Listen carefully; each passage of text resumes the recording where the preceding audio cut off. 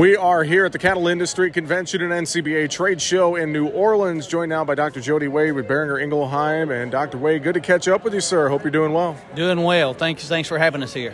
Well, let's dive in and talk about spring calving season right around the corner, especially here across the Northern Plains. We're going to come out of the doldrums of winter and get into that spring calving season. As ranchers prepare for that, cow-calf operations prepare for that, what are some tips you would have, just some reminders as we get into calving season? Good question, Jesse. And with guys getting ready to calve, especially with spring season coming, with all the input costs and everything that we've got in these calves this year, it's going to be crazy. So we kind of need to do things right. So we need to make sure, number one, that they're getting good colostrum when they hit the ground so that they're protected through those first few stages of life.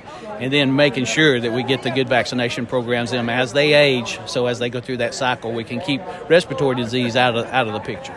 And then obviously thinking about respiratory disease and that good vaccination plan, what are some tips you would have on that front as we get those newborn calves? We're seeing a lot more of the modified live vaccines being used now, especially in these spring calvers for preconditioning and programming and trying to get them ready for the feed yards eventually.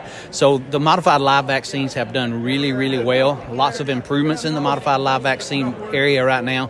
But for the guys that are still using the kills, I mean, they're still working. They're still doing the thing. It's just going to take a few more times through the chute to make sure that they're protected with the kill vaccines. And obviously with Boehringer Ingelheim, you guys have a lot of great products out there for our ranchers, and then obviously them working with their veterinarian is super key as always. Yeah, we always try to make sure that there's a veterinarian involved. It's been a crazy last 2 years, past the COVID crisis and everything else. And for some reason, we're seeing a lot more respiratory issues in some of these calves, even though we may have done everything right. So it may be some environmental changes we're seeing, maybe mineral deficiencies, but there's a lot of things that's going on. And it really is nice to have a veterinarian to help diagnostically to get through some of those tough events.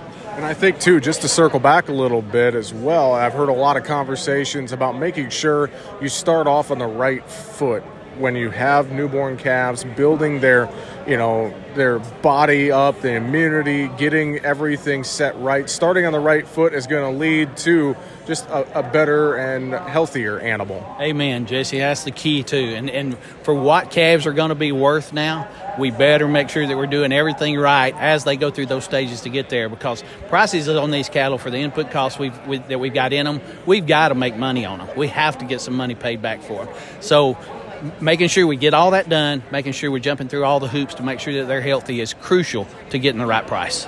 Well, Dr. Jody Wade with Boehringer Ingelheim, thanks for a little bit of your time here at the Cattle Industry Convention and NCBA Trade Show. Have a great rest of the show. Thank you, sir. Appreciate the invite.